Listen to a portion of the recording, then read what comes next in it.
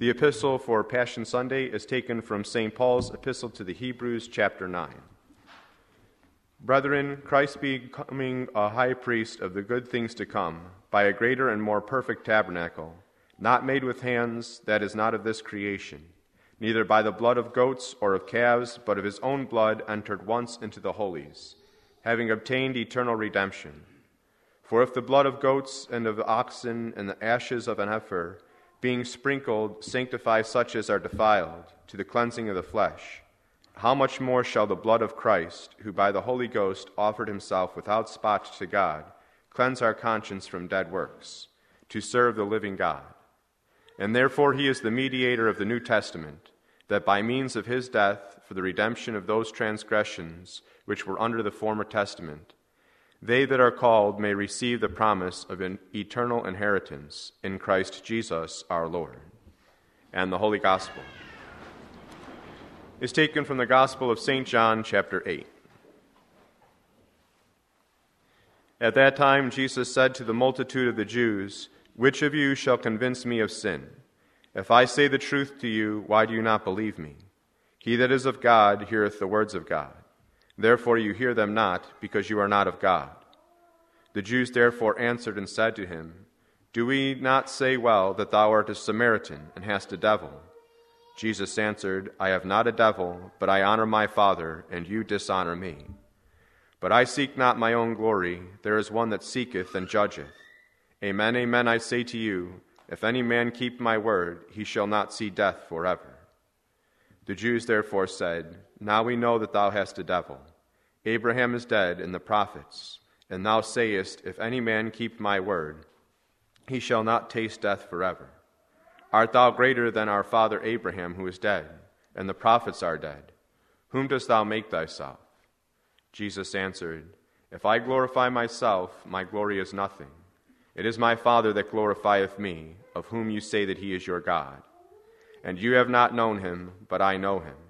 And if I shall say that I know him not, I shall be like to you, a liar. But I do know him, and I do keep his word. Abraham your father rejoiced that he might see my day. He saw it and was glad." The Jews therefore said to him, "Thou art not yet 50 years old, and hast thou seen Abraham?" Jesus saith to them, "Amen, amen, I say to you, before Abraham was made, I am." They took up stones therefore to cast at him, but Jesus hid himself and went out of the temple. Thus far the words of today's Holy Gospel.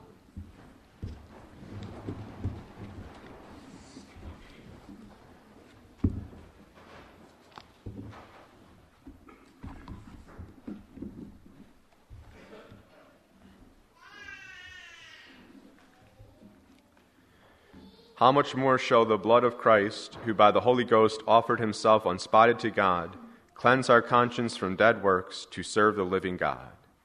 These are words taken from the epistle of today's Mass in the name of the Father, and of the Son, and of the Holy Ghost. Amen. My dear people, we're at somewhat of a disadvantage because there are terms that we hear in sacred Scripture that for centuries meant one thing, but to us today they mean the exact opposite. For instance, there is the word Pharisee. For centuries, this stood as a sign of one who really loved God, a man who had dedicated his entire life to God, and in a very special way meant that he was going to keep the law of God better than many others. To call someone a Pharisee for the centuries leading up to the time of our Lord would have been very similar to how we use the title of religious today, to refer to a priest or a monk or a nun. And so now when we hear the scribes and the Pharisees, we think of those who made our Lord's life miserable during his public life and were so instrumental in putting him to death. Another word that has a very bad connotation for us is the word high priest. When we hear high priest, especially in sacred Scripture, we think of those two most corrupt men, Annas and Caiaphas, who put our Lord to death. But the office of high priest was actually a very glorious office. It was instituted by God himself, and it was carried out for many, many years with the most striking symbolism and grandeur. In today's epistle, then, when St. Paul referred to our Lord as the high priest of things to come, his audience would not have brought to mind Annas and Caiaphas and their treachery and their terrible corruption. They would have brought to mind this glorious image of a high priest, which they had held pristine for so many ages. They would have thought of the times in their life when they had been to the temple, especially that time each year when the high priest would be taking part in the festivities.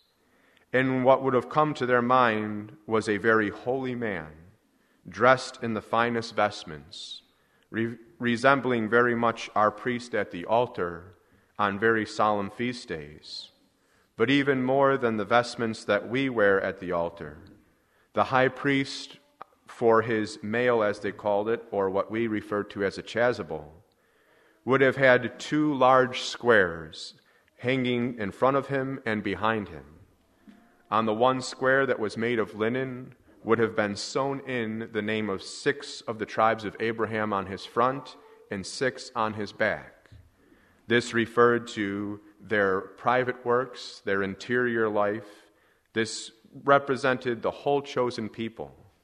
But then over that was another placard, 2 large squares, one in the front and one in the back. And on this hung 6 precious stones on each side. And into those stones was once again engraven the name of one of the children of Abraham, one of the tribes of Israel. And so that impressive sight of the high priest carrying the names of the tribes of Israel on his front and on his back, representing all of them before God. And then on his head was a headdress very similar to our bishop's mitre, but across the front of it, on a gold band, were written the words, "Holy to the Lord."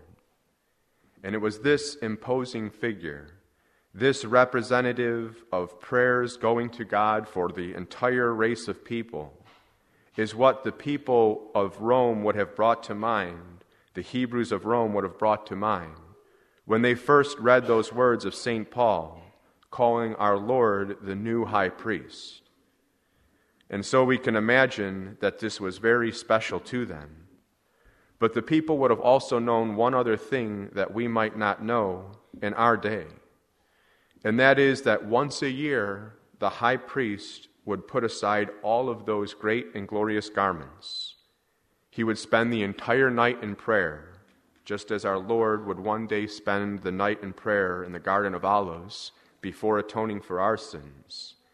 And this night was in preparation for what was called the Day of Atonement. It was the greatest day in the Jewish year for asking God for pardon of sins. Then early in the morning, when the priest would be dressed for his services of the day, he would put on just a simple white robe. He would look like all the other priests in the temple, which again was a prefigurement for our Lord, who in his sacred humanity would bear our sins upon the cross. Our Lord did not go upon the cross with his divinity resplendent as he did on Mount Tabor, but when he went up Mount Calvary, he from all external appearances was a man just like the rest of us. And on that day that the high priest was then stripped of all of his external dignity and went before the Holy of Holies dressed as a simple priest, he would sprinkle the blood of as St. Paul says, of an ox and of a heifer. And that was meant to show our Lord, to show God himself, that they were sorry for their sins and ask God for repentance, the grace of repentance and forgiveness from those sins. But then what St. Paul was trying to bring home was, as great as that rite was, and as much as the chosen people for so many centuries had asked God for repentance, how much more glorious was it that our Lord did not sprinkle the blood of a goat or of a calf, but gave his own precious blood, every last drop of it, for the remission of our sins. When our Lord entered the holies, as it were, or began his passion, He was freeing mankind for all time and all eternity of the eternal punishment due to sin. He was opening the gates of heaven for us, and he was truly our high priest. The grandeur and the magnificence then of the high priest was spectacular to behold, but how much greater is the grandeur of the person of the Son of God. He did not need our names written on tablets on his person like the high priest of old. Our Lord had each and every single one of our names written in his sacred heart. He did not need to sprinkle the blood of an unknowing and unknown animal. He gave us his own precious blood. Let us then on this Passion Sunday stop and consider the great benefit that we derive from the intercession and the redemption of our high priest. Back on Ash Wednesday, we were reminded that we are from ash, and to ash we will return. This inspired us to take a look at our lives and see how can we make certain sacrifices and atonement throughout the holy season of Lent for all the times that we may have offended God in the past. How can we show him our appreciation that he has raised us from nothing, from ash, to the status of being his sons?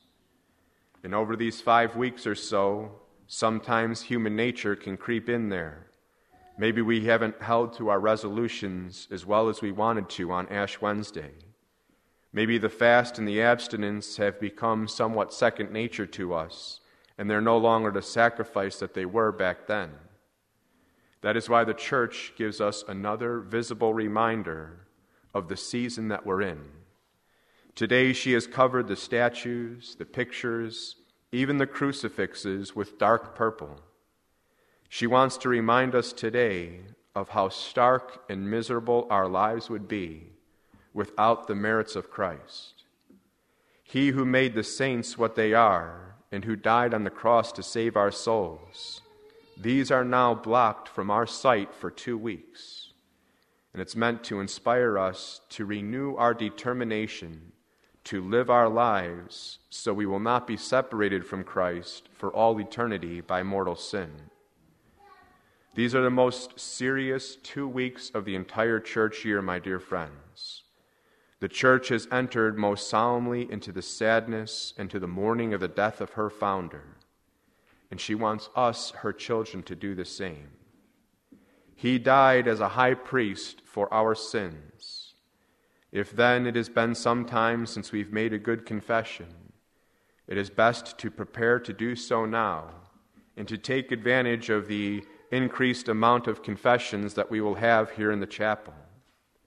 If there is some person, place, or thing in our life that is keeping us from receiving the sacraments worthily, let us ask our eternal high priest for the grace to get rid of this occasion immediately, to tell him from our hearts how much we love him and appreciate all he did for us. Our Lord took the matter of our soul's salvation so seriously that he died for it. He then instructed his beloved spouse to take our salvation so seriously that for 2,000 years she has observed Lent and Passion Tide to help remind us of all that our Lord did for us on Good Friday. Let it never be said that we take less care for the salvation of our own souls. Especially it must never be said that we care less for our souls than we do for the things of this world. In the epistle, it was sufficient for St. Paul to simply mention to the Hebrews that our Lord was the high priest, and they knew all that this meant. Now that we have a better understanding, let us put it to practical use.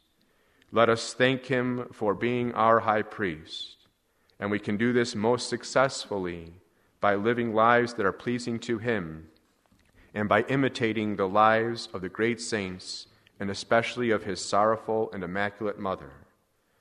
For these next 2 weeks, as you strive to really make them penitential and really 14 days of showing our Lord how much you love him and appreciate what he's done for you, Pray to the Queen of Heaven.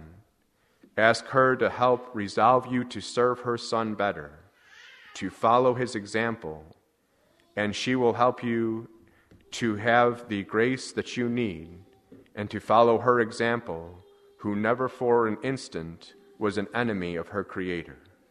May Almighty God bless you. In the name of the Father, and of the Son, and of the Holy Ghost. Amen.